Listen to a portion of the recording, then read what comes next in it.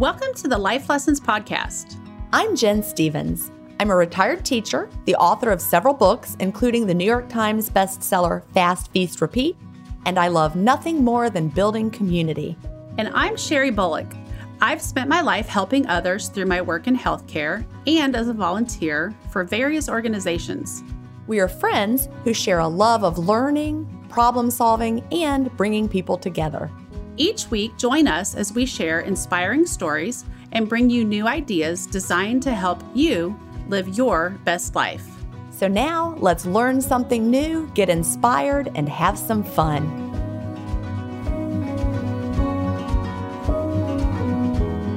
Hi, everybody. We are so glad you're here today. Welcome to this week's episode of the Life Lessons Podcast. How are you doing today, Sherry?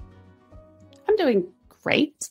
My internet seems to be working today, so that's the highlight of my life right now. Absolutely, 100%. When internet is not working and you depend on it for work, it is frustrating. Yes. You know, I've been there. So Yes. And let's see, I told you guys last week we were kind of excited because Eric had this lead on this job. Well, it ended up being some kind of like bait and switch type thing. Oh, that's no good. That is like totally off the table. Like not even going there. Well, Which I'm gonna say I started like, you know how when one thing changes and you're like, oh, now that's just going to change and that's going to change. Yeah. And I started thinking of these what ifs. Yes, I was catastrophizing a little bit. Like, we're not going to have a day off together anymore. And then we might have to move. And then I'd have to sell my house. And anyway, so it was kind of a relief when we found out that it was not what we thought it was. So, well, that's good. Anyway. Glad for that things work out. Well, I've always said things work out exactly the way they're supposed to work out. Absolutely. So I'm very good at when something doesn't go through or doesn't work out, then I'm just like, okay, well, that's the way it's supposed to be. Oh, And that's yeah. the end I of was that. just looking at some people that I used to teach with, like a girl I used to teach with has just been named an assistant principal at a school. And I remember when I applied to be an assistant principal and I didn't get the job. And I was like, oh, because I always figured I would be like going down eventually I would work into administration because that's just what you think you're going to do. And that was like the greatest blessing of my life. Right. Because would I have had time to write Delayed on Tonight if I was an assistant principal? No. Absolutely. Would I have had time to run Facebook groups? No. Would I know you? No. I'd be like, maybe I'd be a principal. Maybe I'd be working at the board office. Oh, my Lord. Yep. Thank you. Yep. God, universe, whoever, everyone, thank you for not letting me be an assistant principal. Well, I know a lot of times people look at like missed opportunities and like years later, they're kind of like still thinking about that missed opportunity. But my thing is, if it was an opportunity that was for you, it would have happened. So Well, I don't that's really believe in missed opportunities. You know, we're selling our house. We're under contract. We haven't inspected. We had some weird things with the inspection that were actually, it was too cold for the air conditioner to come on the day he checked it. So we had to go back. Anyway, it's all is well.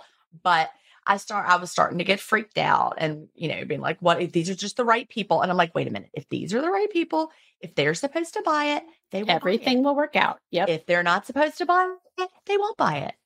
So it's okay. Anyway, I calmed down, but it is stressful. 2 weeks from yesterday is our closing date. So fingers awesome. crossed. Yeah. Yay. Well, so this week we have a wonderful good news story. I loved this so much. In fact, I saw this story and because our submission vault's a little low, I was like, I'm going to save this just in case I don't have something to share. And then somebody emailed me this story. So Carrie from Michigan, you and I are on the same page, Carrie. So she wrote to us and she said, this event happened around the block from me. And I'm so very proud of this young man, even though I don't know him personally. So Dylan Reeves, a 13-year-old in Warren, Michigan, was on the school bus with his schoolmates heading home for the day after school. And the driver of the bus, she was not feeling well. And she had just notified dispatch via her radio that she was going to have to pull over because she was not feeling well and she was feeling dizzy. And she asked that they send somebody to come get the kids. But moments later, after she radioed in, and there's actual video footage of this, she goes unconscious. Oh, wow. while driving the bus down the road. So Dylan witnessed what happened and he rushed to the front of the bus. He grabbed a hold of the steering wheel, which was starting to verge into oncoming traffic, and he gently pressed his foot on the brake, bringing the bus to a stop without incident. He then hollered to the kids on the bus for somebody to call 911. And at one point, another child was arguing with him, but he persisted very calmly and just told them that they needed to call 911. And it was at that point that a person who was walking by boarded the bus and helped Dylan with the driver. While a woman in a car behind the bus, she came on board and helped the kids exit the bus from the rear emergency exit. Dylan was given an award for his heroic actions by the school board. When asked how he knew how to drive the bus, he simply said, "I watched the bus driver do it every day."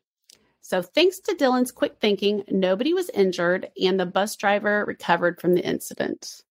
That made me think about when I had bus duty every morning of my life as a teacher.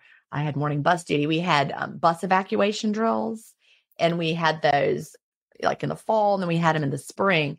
And one of the things our students were trained to do is know how to dial 911. They knew where the bus driver kept his bus phone. Like every school bus driver in Columbia County, Georgia, has a school issued cell phone, and they keep it in a certain place on the bus. And so the kids know how to dial 911 in case. Wow. Yep. I didn't know they did that. Yep. Because I remember asking those questions. All right. Who knows where? Yeah. And the kids all have to tell you. But that's part of the bus evacuation drill. They have to practice getting off the bus. They have to answer questions like, where's the fire extinguisher kept? And yeah.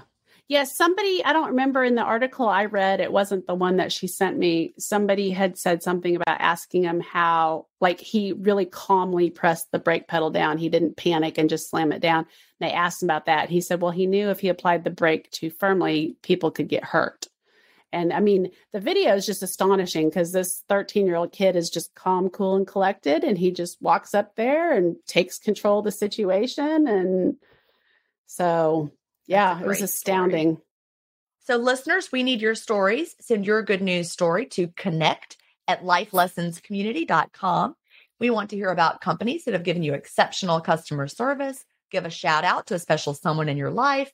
Tell us an amazing story or share anything that might be inspirational to fellow listeners. We look forward to hearing from you and sharing your good news in an upcoming episode. Before we get to the life lesson of the week, I want to take a minute to tell you about a company that helps make it possible for us to keep bringing you the podcast. So over the past few months, we've covered several topics that relate to health and wellness. And despite the varied focus of the discussion, we always circle back to one common lesson: eating and living clean in order to reduce our risk of disease and to keep our hormones in balance. I was a holdout on switching to clean beauty because, one, I wasn't convinced that a few ounces of skincare and beauty products per week was really going to affect my health. And two, I dabbled in it a little and I just didn't really find the products effective, or they made my face break out. But the more I learn and the more research I've done, the more I am convinced that those few ounces of product that you use per week, they really do make a difference. Considering that I wash and I treat my face twice a day and I wear makeup more days than not, it's the repeated exposure to carcinogens and hormone disruptors over and over again that potentially build up in our systems. There's so much in life that is out of our control, but what we put on our skin is very much in our control. And for that reason, I am more glad than ever that I switched to Beautycounter 2.5 years ago. Not only do I know that I'm not doing harm to my body, but my skin has also never looked better. So if you want to check it out, go to beautycounter.com/Sherry Bullock, or you can go to lifelessons.com/beautycounter. And now it's time for our life lesson of the week. Did you know that approximately 1 out of 2 people worldwide will receive some sort of cancer diagnosis in their lifetime? And while that sounds scary, you don't have to leave your diagnosis and outcome to fate. Today, we are joined by Katrina, a holistic nutritionist who works outside of traditional oncology, using diet, lifestyle, and nutraceuticals to help women beat cancer and keep it from coming back. She is with us today to share the work she does and to share what you can do if you should receive this scary diagnosis. Well, hello, Katrina. It's so nice to have you here today. Hi, Jen. It's great to be here. So before we get into your background and your story, What is the lesson you hope to share with our listeners today? Yeah, the lesson that I would love to share is to know that cancer is not as scary as it's made out to be, that there are root cause drivers that you can test to see where you are health wise. Well, that's huge because I think all of us just hear the word cancer and we are just scared immediately. And so to hear that we don't have to be as terrified as we probably all are is good to hear. Yeah, exactly. That's what I've walked through and what I've learned. And I'd love to share that with everybody else. Absolutely. I think go ahead, I was just going to say, I think having the knowledge and some background information and even hope is really empowering. And when we feel empowered to do something about our situation, I just feel like it really helps our outcomes. Exactly. When people have some understanding of what they can do and the power that they do have before getting a diagnosis, then they're not shuttled into the system with fear. They're making decisions that are based on, oh, I can really think this through. I have options. Right. I'm not just rushed into it by, I have no idea. I'm just scared. Right. And then you shut down because you just don't know what to think or do. Yeah. Yes, exactly. Well, just back up to like the beginning of your story. What brought you into this line of work? That's a great question. And it's a interesting, not very linear story. So I had my fifth child and was nursing him, and I had a mastitis plug duct thing. And I did what I usually do. And the golf ball size lump that was there did not resolve when the mastitis went away. But I thought that was weird, but I wasn't super concerned because, I'm a nursing mom. The breasts are, changing constantly. But my mother was very concerned and my husband was concerned. My mother let me know then that, oh, by the way, your grandma had a double mastectomy. I think it was cancer. We're not really sure. Gosh. I'm like, how do you not know? And she's like, well, she never told me. But why else would she have a double mastectomy? I'm like, well, clearly she had breast cancer. So it was kind of an interesting situation that I hadn't known that before when I got that diagnosis and everything. So I already had some health experiences where I had seen food do profound miracles and was already sold on natural treatments and alternative things. So I immediately went that route. But the big question that was on my mind was, how in the world does this happen to me? Because we had already done, like I said, a lot of, cleaning up of the diet and getting rid of the toxins. And in my opinion, we were already doing all the stuff. I mean, to the point where we moved 2 states to get some farm animals so we could raise our own meat. That's kind of crazy for most people's paradigm. So I just put everything back on the table, like everything I knew. Clearly, I was doing something wrong, and I was determined to figure out what it was. I went to a cancer center down in Mexico because at the time, everything was saying raw vegan. Right. And I had read a whole bunch of stuff about them and their process and what they were doing. And I was asking, why can't I eat salt? And why can I only have like a teaspoon of flaxseed oil a day? And why are you giving me thyroid medication when you haven't tested my thyroid? And they didn't really have any answers. And by the third day, the director came and sat me down. He said, Katrina, you just need to trust in the process and stop asking questions or you need to leave. Oh, that's I have been given that lecture before in my life. I know, it's crazy questioners. And I'm like, I looked at him, I'm like, I'm sorry, this is my life. Are you joking? Right. Like, if you can't give me answers, goodbye. So I got kicked out of the cancer center. So they had their set protocol and you were just supposed to follow it without any validation of like why you were supposed to follow it. Oh, and it was crazy because I had like abruptly stopped nursing to go there. So I, my boobs were getting bigger by the second and they're giving me, I have to have oatmeal. That's their standard breakfast. I'm like, if I have oatmeal, I'm going to explode. And they're like, you have to have the oatmeal. I'm like, so at that point, after I got kicked out, I was just like total free fall. I felt completely alone. Like I didn't know what to do. There were no answers. What I was going to do to change things did not work out. And so my husband and I did a juice fast, which by the end of it, I was going to eat him. I didn't realize how messed up blood sugars were until we did that. But during that time, I did a lot of research and found a doctor that worked functionally. She had addressed her own breast cancer naturally. And she started running all the functional tests, which the concept behind looking at what's going on and the testing really resonated with me. And I was really shocked by what we saw on the test. For me, like we had been doing a whole bunch of supplementation and things for our body, but I had never tested anything. And so, like, for example, my vitamin D came back and it was in the trash. It was total bottom lined out. And been taking high doses of cod liver oil and things and eating lots of organ meats and stuff that I thought would keep that up. And it was nothing. But then the other genetic testing we did showed that I have genetic issues and I don't absorb that very well. So it was all starting to make sense. And I really was excited. I'm like, okay, I got this.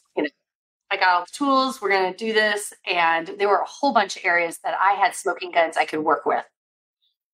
And then I went to a women's retreat. And the whole time I felt this deep impression that I needed to go home and be with my husband on Sunday night, which was not what I expected because I didn't really see God telling me when to have sex with my husband. Right? So I kind of argued with him and said, hey, by the way, I just did another hormone test. And I don't think that that really is the time of month that I should be doing this because, oh, wait, I have cancer. People are kind of already pissed at me that I'm doing this naturally. If I get pregnant, they're going to be really mad. But bottom line, we had fun on Sunday night and I conceived baby number 6. So then it was like this, oh no, now what do I do? How do I tell people this or not tell people? Like, what am I supposed to do? And I get very, very, very sick when I'm pregnant, hyperemesis gravidarum. And so this was kind of a free fall. And we went to the Weston Price conference just to get away and just kind of have some alone time. And while we were there was a man who I found out later was a doctor that was selling these magnetic bed pads. And I was waiting for my husband from a session. And I was talking to him and I said, hey, this is interesting. Is this safe during pregnancy? Great. I was like 6 weeks pregnant, so I wasn't showing or anything. And he said, yes, it's totally safe the whole pregnancy. It's just emitting the ions, negative ions going up, just like the ground would. I'm like, okay, well, this kind of makes sense. Like, how would this affect cancer? And he looks at me and he goes, well, pregnancy cures cancer. What? That's I've heard that before. And I just started crying because I didn't say I had cancer. I didn't say I was pregnant. And he was just connecting those. And it turns out I have spoken with multiple alternative practitioners, experts in the cancer field that have said they have seen that happen where it's not necessarily a negative thing. And these are people in different countries. Because I've always heard the opposite. Yes, that was what I was thinking.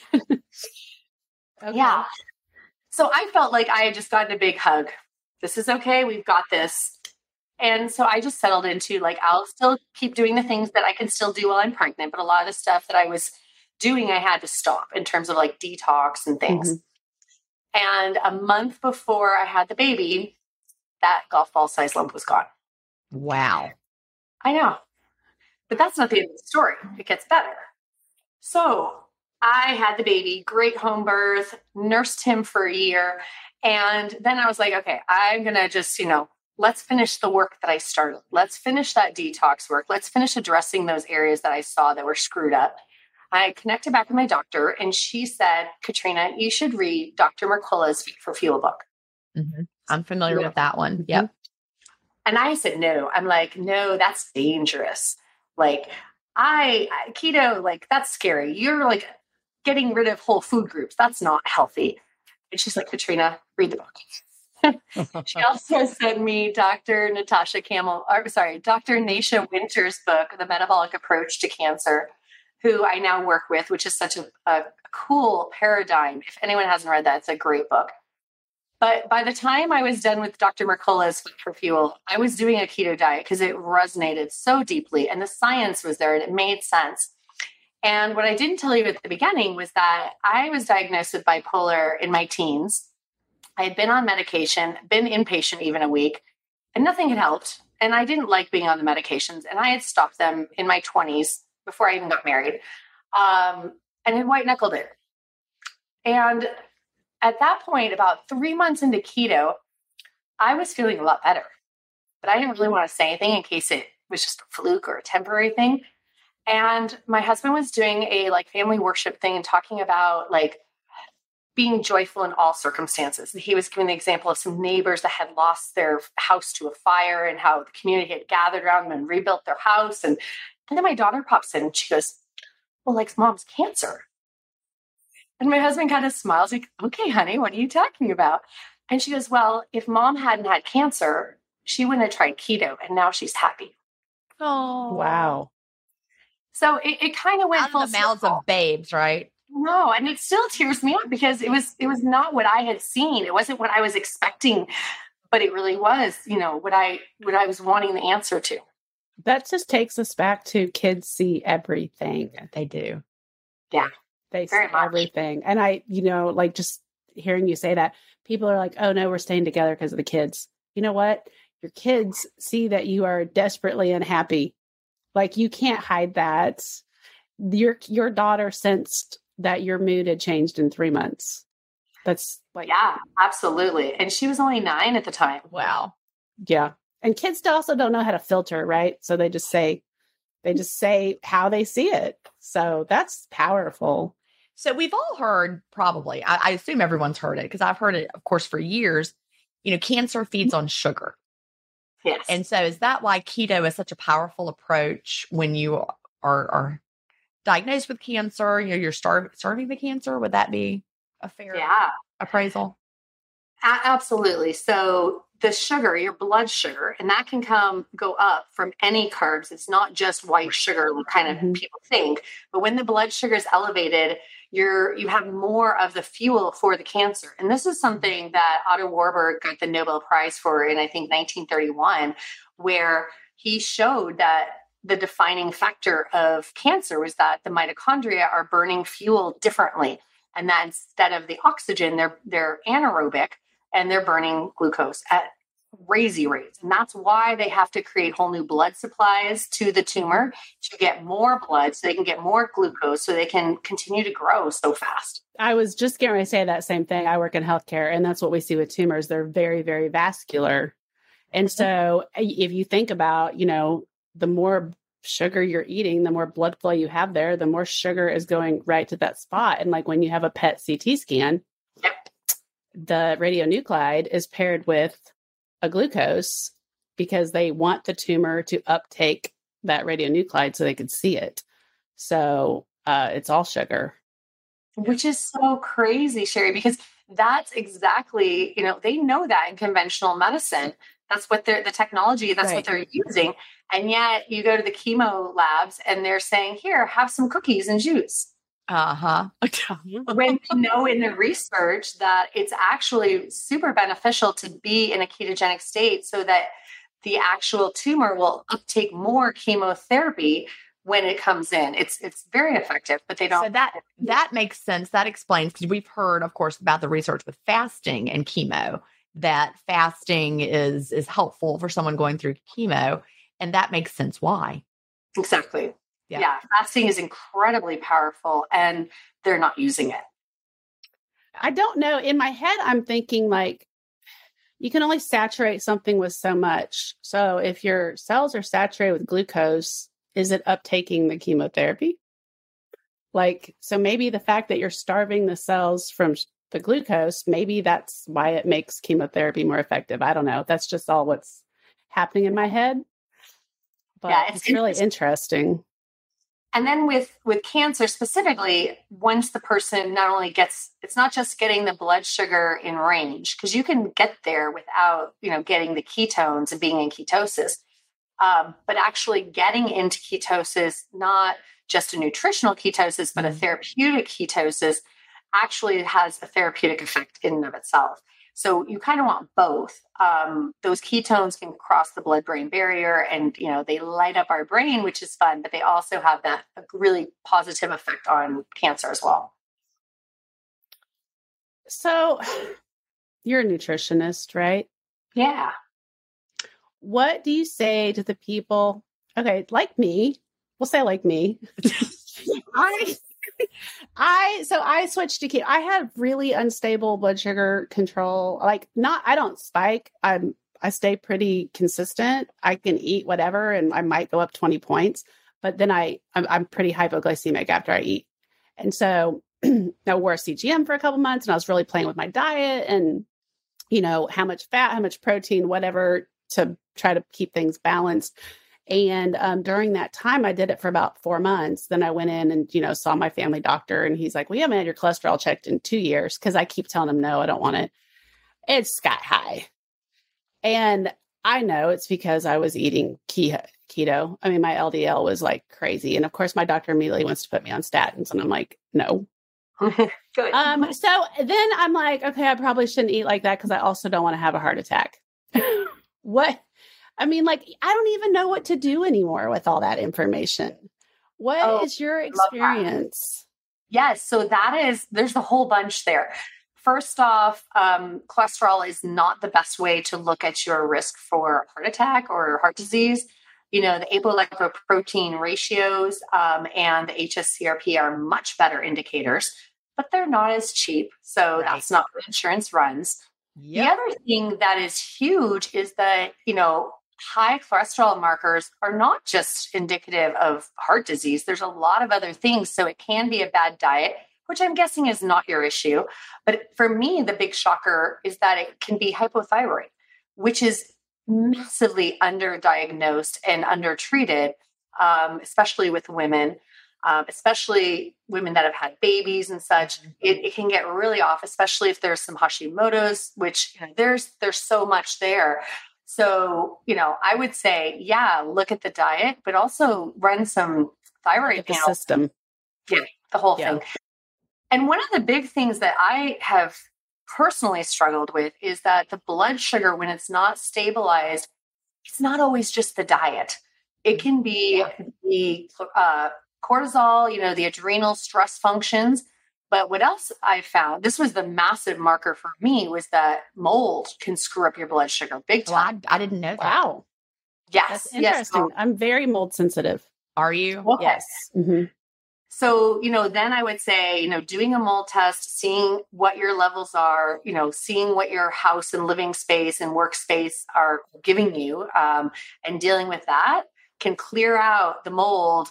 And then a lot of times it'll go back into a nice place. But mold is like the massive blocker of anything, especially hormonal, whether it's sex hormones, thyroid hormones, insulin hormone, that kind of thing. It'll just screw them up. Wow. I had no idea. That is, I know, like mold bad. We know that. It's really bad. It's like the Antichrist. It's terrible. And it's just not talked about enough. That was the big thing for me that tipped everything off, because looking back, we had moved into a house that had black mold that we found, and my husband took it out to the studs himself, no masks. It was sitting on the porch for like a month before we got rid of it. We didn't realize how bad it was. And that was 8 months before I found the tumor. So I mean, it was a known carcinogenic black mold, ochratoxinate, all that nasty stuff. Does your body hold on to that?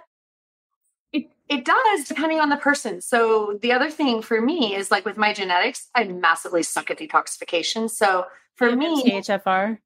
Yeah, I got all the good stuff. So, granted, there was the fact that I just had 5 babies and, I was already depleted, but then I had the genetics working against me. It's really interesting as a case study to look at my family, because my husband was fine.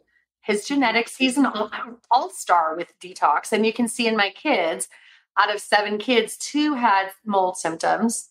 Okay. The rest have not. So it's not always like everybody gets sick, like people would expect. Yeah, see, I've always assumed that if you were having mold problems, it would feel like an allergic reaction and it would just be like sneezing or your eyes would itch. I had no idea that it was more. Well, it does. But it makes me think it's deeper than that. Yeah, but I just assumed that would be it. Like if you weren't having allergies, it was okay. I didn't realize it was. The house I lived in before this one had a mold problem, and it's one of the reasons that we moved. Mm-hmm. And I actually did like your husband. I remediated the mold problem. It was a rental, and my landlord wouldn't take care of it. And I'm in there cleaning mold out of the rafters of the basement and having the worst asthma attacks of my life. And my husband was sick the whole time we lived there. Wow. Not only like respiratory sick, but like mental illness sick.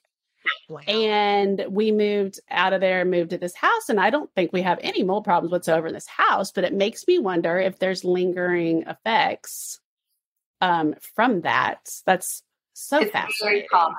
Yeah. So I get clients all the time that have moved out of a place. They've got some chronic health issues. We test it and it's still in them. It's the mold spores will stay in you. And even if you're out of the place, you may or may not be able to get rid of them yourself. Wow. Some people can, some people can't. So what? But it doesn't have to have symptoms. I didn't have any symptoms besides obviously getting cancer. But I've had multiple clients that have had no symptoms that have been testing for other reasons and found it.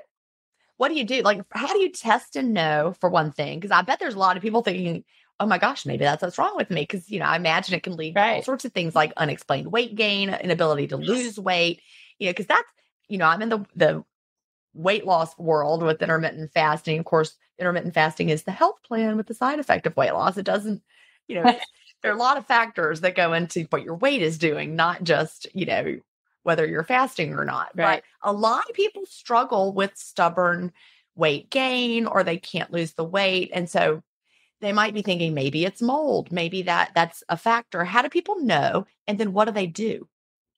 That's a great question, Jen. So to determine it, it's just a simple P test. This is like the easiest test. You just collect a first morning sample and mail it in. No big deal. Which is nice because it's non-invasive, especially if you want to test children and things like that. No big deal. In terms of addressing it, first off, you have to get out of the mold. It's not worth your time and energy if you're still in the mold, which is why I get so excited to say you already moved.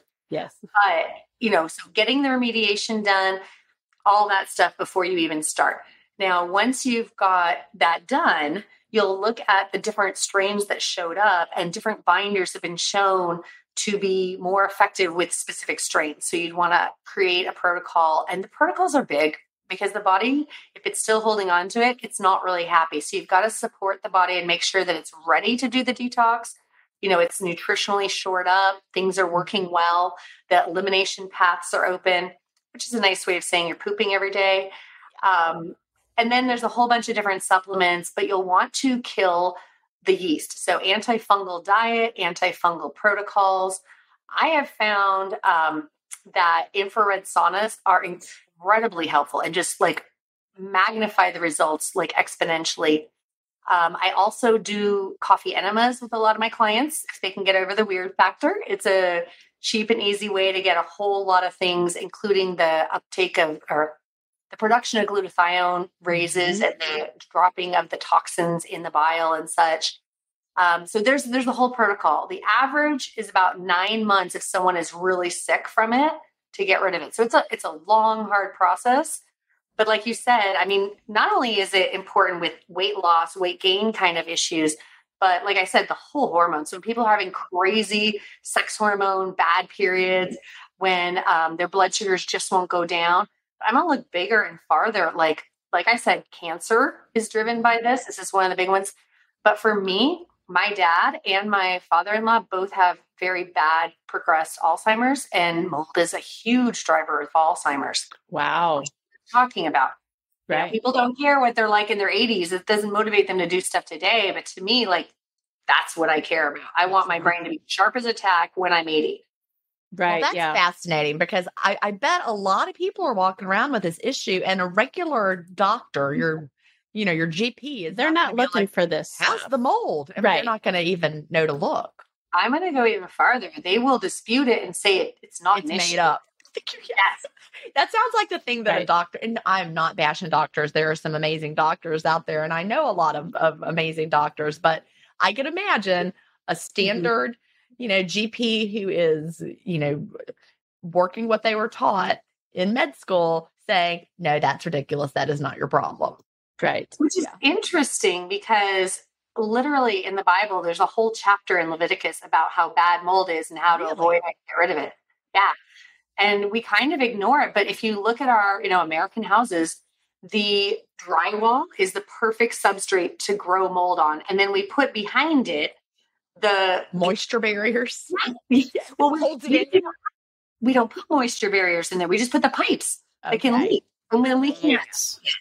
And it's growing, and the mold spores are so tiny that they can pass through the drywall fine and be in the air, and we can't see that they're there. So clients will be like, I don't have it. I can't see it. I'm like, you don't have to see it. It can be behind your drywall, and it will go through the drywall into your nose and, get into your body.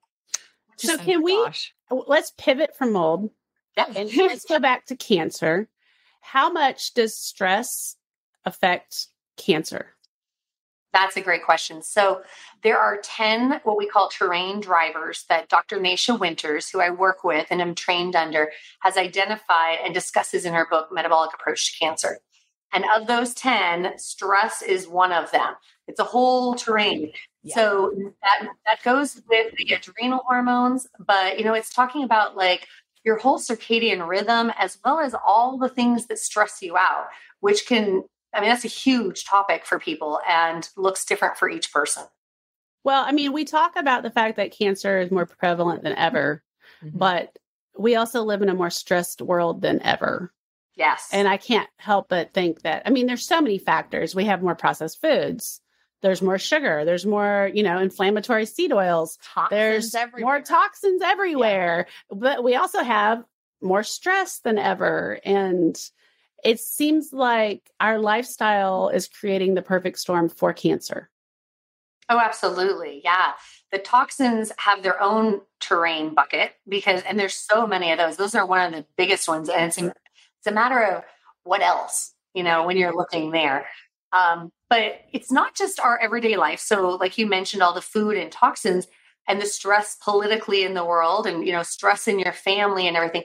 But the stress of the actual diagnosis and the stress of the process of going through treatment and figuring things out, our standard of care exacerbates this hugely and making the whole thing scary as all get out.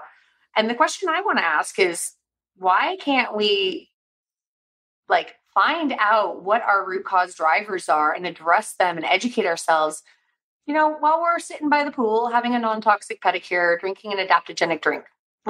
Why does it have to be stressful? Why do we have to be scared out of our pants? Can't we make this a relaxed, yet still taking things seriously, without the fear and the stress? Right. It'd be like if you have a roach problem in your house and you just keep catching the roaches, you're not really taking care of your roach problem, right? You got to find the source of it and eliminate it. Yeah. So our standard medical system, and again, there's a time and a place, so I'm not bashing it. I don't want to throw the baby out with the bathwater, but for a lot of people, it's not necessarily the best option. But what their focus is, their philosophy is kill the tumor. It's all about the tumor. It's a very tumor-centric approach. That's all they look at. For example, so my approach is very different. I'm looking at why was the tumor allowed to get out of control? Because our immune system has mechanisms to address and be watching for tumor cells, not the actual tumor. So it should be caught earlier. So, why in the world, would you want to just address the tumor and not address the root issue? That's the big thing. And we need to really step back and focus on that, because when you are done, you're in remission, the tumor is gone. Is it really gone? Have you addressed the issue of why this happened? Right. And we're leaving people in this fear stress zone of the rest of their life. They have this black cloud over their head of, is it going to come back? Well, and then more so than that, what I have noticed more and more is people are recovering from a cancer that they had perhaps in their 40s. And then 10 years later, they're being diagnosed with a whole different kind of cancer. But it's not actually cancer, right? Sometimes it is. But under biopsy, it's different. You know what I'm saying? Yes, but if you didn't address the root issue, is it really not the same thing manifesting? Presenting differently. Exactly. Yeah. So here's an example. So with the hormones, if you have somebody that's got a breast cancer, we know that usually that's hormone driven, and they test and it's like, oh, it's HER2 positive, whatever. I have never yet had a client come to me with a diagnosis that the doctor tested the female's hormones. Not even in blood, which is like the worst way to test your hormones. They're looking at the tumor and how it uptakes the hormones, but they're not looking at the female's hormones. And I have seen things so insane where they're like through the roof in their estrogen, they're not even addressing it. Wow. And how are you testing them if not through blood? I use the Dutch test, which is urine. And that way you can also see the metabolites of how the body is breaking the estrogen down to get rid of it and such. Yeah. But it's important because if the estrogen is all messed up, which for me it was, I need to get that under control. And then let's look at why was it so messed up, which goes back to you, it was mold.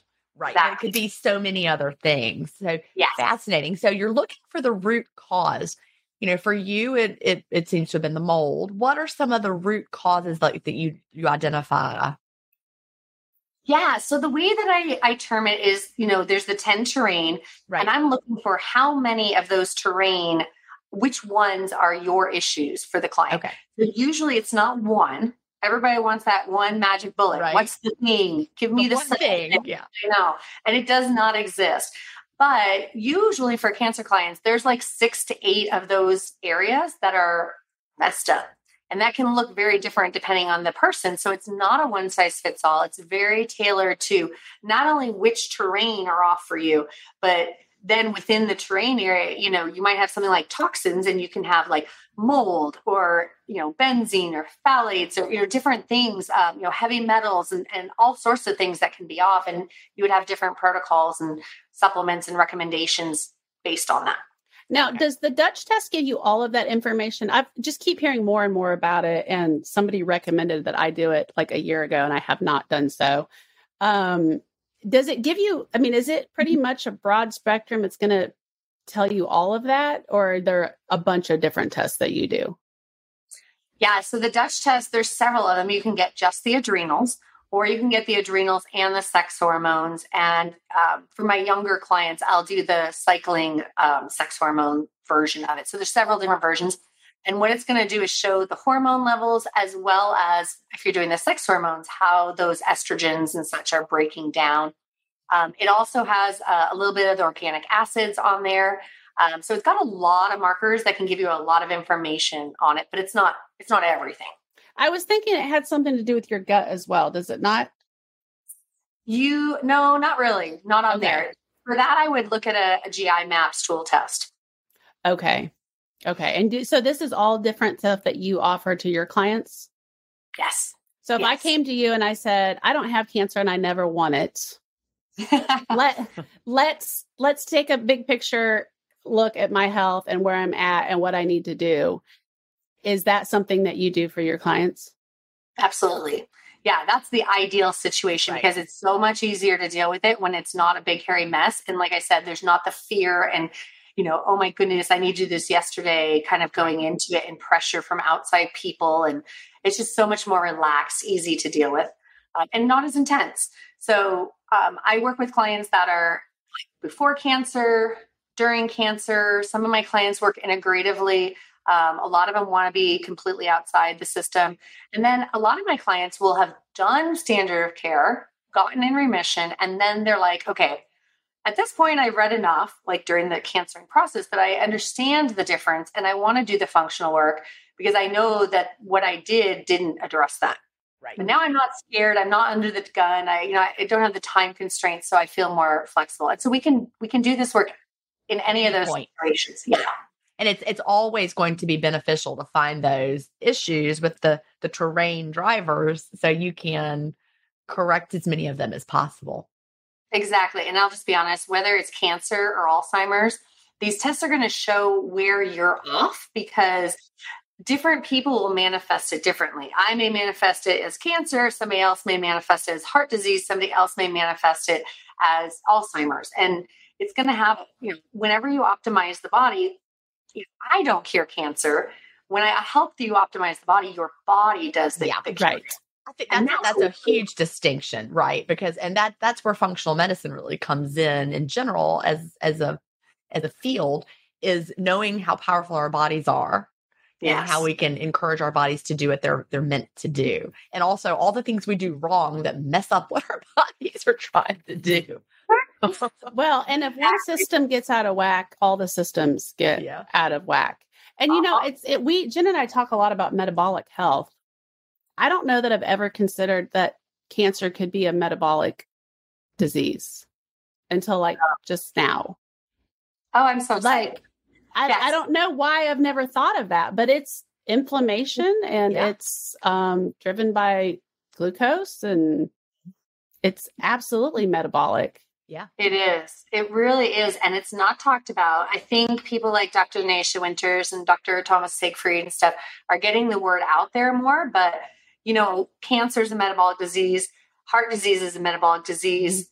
Diabetes, people get that one. But Alzheimer's, they're even calling that type 3 diabetes now. That's a metabolic disease too. And I think we really need to understand, this is something I hammered home in my book, that the blood sugar dysregulation is kind of laying the framework for any chronic disease. That it's like the base. And then, how it pops up for you depends on your specific genetics and such, your predispositions. Would it be safe to say that managing blood glucose and figuring out if you have unstable blood glucose, how to get that stabilized would be the first step to better health for everybody? I love that. Yes, absolutely. And the hardest part about this is that people don't feel bad when their blood sugar's high. Think about it. You've got lots of extra energy running around. You feel good. I mean, if there's some hypoglycemia where they're kind of crashing, that's when you get hangry and yucky feeling, and people acknowledge that. But it's way worse if it's high in terms of long-term health. And, the only hormone that brings it down is insulin. Versus if you look at the hormones, there's a whole host of them, probably, I think there's like 4 or 5 I can think of that its prime function is to bring it down, but there's several others that it's a secondary function to bring it up. So the body is prioritizing bringing it up versus bringing it down.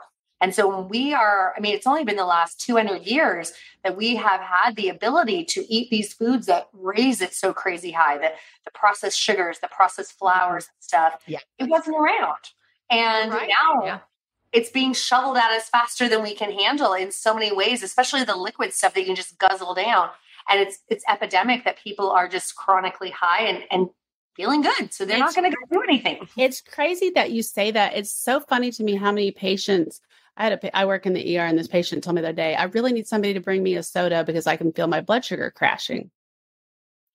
Her point of care bedside blood glucose was 210. Oh my gosh. What? I'm like, your blood sugar is not crashing. And I'm thinking, and if you feel like it's crashing at 210, like how high is it normally? Right. Wow. That's scary. Yeah. That is really scary. Everybody needs to just get a continuous glucose monitor just issued to them. Wear it around. We all need one. Oh, they're fantastic to see some of this stuff. And what I use it for with my clients a lot is for the other things, the things that are not diet. So they've got their diet dialed in. They're doing lovely ketosis diet, but they're not getting into ketosis. And, I'm like, well, what else is it? Like, is it stress? Are there some weird food sensitivities that are driving them up when you eat those foods? Is it mold? What is going on? Because it's not always diet. And it's really hard sometimes to figure out what it is without some of those awesome tools that we have nowadays. Do you use a tool to measure ketosis? Yeah, I love the Keto Mojo. So the Keto Mojo, you can do the blood sugar and the ketones. And it's nice. But you can't see the ketones in something continuous, which is hopefully they'll get that, right? Yes. Finger sticking is not my favorite thing in the world. Oh my gosh. I do it for like 3 or 4 months because I have like a serious issue with needles. And my mom kind of yelled at me. She's like, Katrina, this doesn't hurt. And I'm like, oh. And I didn't realize they had ones that have the dial that you can dial down how hard it's. Right. And I'm like, oh, okay, I'm being a whip. I can do that. I don't like sticking my fingers either. I can put on a CGM on the back of my arm, no problem. But Okay, so with that, I tricked my daughter into doing it. I'm like, here, can you smack this thing real hard? She knew what it was gonna do. And she's like, what do you do? And I'm like, sorry, I tricked you. She put it on you. Yeah, I was just holding it there and I made her smack it. Because the first time It is hard to put on yourself. Yeah. The first time and you don't know what's gonna happen. And yeah. Oh, wait, that didn't hurt at all. I can do that. Yeah, it doesn't hurt at all. But the hardest part is peeling it off with the adhesive. Like I had like a CGM hickey on the back of my arm. That's the only bad part. Yeah. The noise gets me every time. I wish it wasn't so loud, but yeah. So what should people do right this minute? So people who want to maximize their health, keep themselves from getting cancer, just, a few quick things they could do. I know that's a big question. No, I think it's a great question. I mean, I think the easy, low-hanging fruit would be to listen to y'all's podcast and go on and do some intermittent fasting. Yeah. Assuming there's no hypoglycemia and stuff going on. But, going to a low insulin diet, and I say that intentionally because it's not really about the carbs. It's not really, about getting into ketosis for everybody. Getting the insulin down is what you want to focus on. Testing fasting insulin is powerful. We are big proponents of testing your fasting insulin level. And I see it crazy high, even when the glucose is normal and stuff quite often, which is what people don't understand is that insulin is really hard on the body. Yeah. And diabetics will attest to this, but any of them get it down and it's so much healthier and easier for the body to process things. Have you read Why We Get Sick, Benjamin Bickman? I think so. It's been a while. It's all about insulin and he's an expert on high insulin in the body and what it will do. And he connects it to like everything. Like high levels of insulin are just not good for so many reasons. And he explains why in that book. It's a very powerful book because we've been looking at the wrong thing. Like you said, you can have normal blood sugar, normal A1C, and your insulin is sky high. Your body's still able to keep your blood sugar low, but that's a sign that you're on the wrong track. Eventually, your body is going to no longer be able to keep your blood sugar in control. Exactly. And I'm hoping soon they come out with instead of a glucometer, an at-home insulin tester, because a lot of times the first morning insulin can get kind of messed up by different factors, but being able to see that specifically, not just the glucose, would be a lot more powerful. I would love to be able to see what was happening with insulin all day long. I'm also very curious about what the range might be and how it fluctuates. I don't know, like just in the fasted state, like like we know what ideal would be, but how much does it vary? I don't know. Like the fasted state, that would be super cool to see because it should get nice and low, which is what we want. Yeah, it should. But just like we know from wearing a CGM that blood sugar is incredibly variable, like we didn't realize how much it really varies from moment to moment. Yeah, I would suspect insulin varies maybe more than we think just naturally. So, and that when you get that fasting insulin test, it's just one little snapshot. So you might have hit it at a low or at a high or somewhere in the middle, and I just don't know. Anyway, exactly. That's a huge question that we need to answer, and nobody's doing enough insulin testing. People just do the morning fasted and you don't get to see that information to know all that. And I hope that the industry is looking at doing this because it's so important because the blood sugar is not the direct end what we're looking for. Yeah, I would love to be able to test insulin at home. I'd be sticking my finger like crazy. So if a person reaches out to you, and we'll have your websites on the show notes, what can they expect? What's the process when they reach out to you? Yeah. So my package, my signature cancer freedom package, is a year-long process where we get to find with the functional testing what the root cause drivers, those terrain areas that I mentioned, are for each person. So we're doing all the testing and we're going to go over it and look at them in conjunction with each other, create protocols, and then work alongside the person to make sure that they get what they need to bring themselves back into, whether they're cancering or not, into optimal health. And I noticed you have some mini courses as well. Is that right? Yeah. So I have several courses. They're not cancer specific. They're more about the different function of the body. So you had an adrenal one? Did you have an adrenal one? Yeah, I have an endocrine one that's got the adrenals and the sex hormones and the thyroid. I've got a detox one, a gut one, a blood sugar one, all sorts of different areas. Yeah, we're working on a cancer specific one now. All right. Awesome. Well, knowledge is power. I always say that. And I know cancer is one of those topics that no one wants to think about, but before you get the diagnosis is when you want to make some changes in your body. Yeah. So thank you for all that you have taught us today. Thank you. Absolutely. Thank you guys. And now it's time for our listener-led lesson. And today's listener-led lesson comes from Aretta from Atlanta, Georgia. She says, when someone is in the hospital to whom I want to send flowers, I call the hospital gift shop to place an order. The shop has an array of beautiful flower arrangements at special price points, and they deliver for free the same day. That is such a good tip. Like maybe everybody already knew that, but I didn't know. I would never have thought. I would never have thought to do that. Yeah, that is a fabulous tip.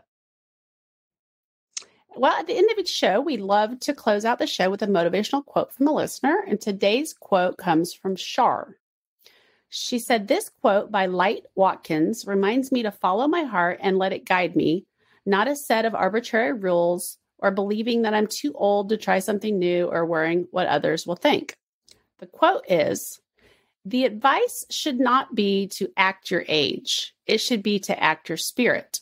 Your age may try to prohibit you from dancing like that or starting over or trying something new, but your spirit would never do such a thing. If something feels aligned, your spirit wants you to go for it, whether you're 15 or 85. Act their age, but in an inspiring way to those who act their spirit. Try acting your spirit from time to time, and you can see for yourself which path makes you feel more alive. I love that. I love that too. Thank you so much for joining us today. We would love to have you join us in the private Life Lessons VIP community. Go to lifelessonscommunity.com/VIP to become a VIP podcast supporter. Your membership ensures that we can keep bringing you episodes of the Life Lessons podcast each week. Also, don't forget to subscribe to this podcast. And if you haven't already, please leave us a 5-star review on your favorite podcast app. Reviews really do help us reach new listeners. We're a community-driven podcast, and here's how you can be a part of our show each week. Do you have a story to share for our good news segment, a listener-led lesson, or a motivational quote that means something to you? Or do you have an area of expertise that you would like to share as our featured guest for the week as we present our weekly life lesson? Email us at connect@lifelessonscommunity.com or use the link in show notes and then listen each week to hear your story or tip. Until next week, thanks for listening. Bye. Bye.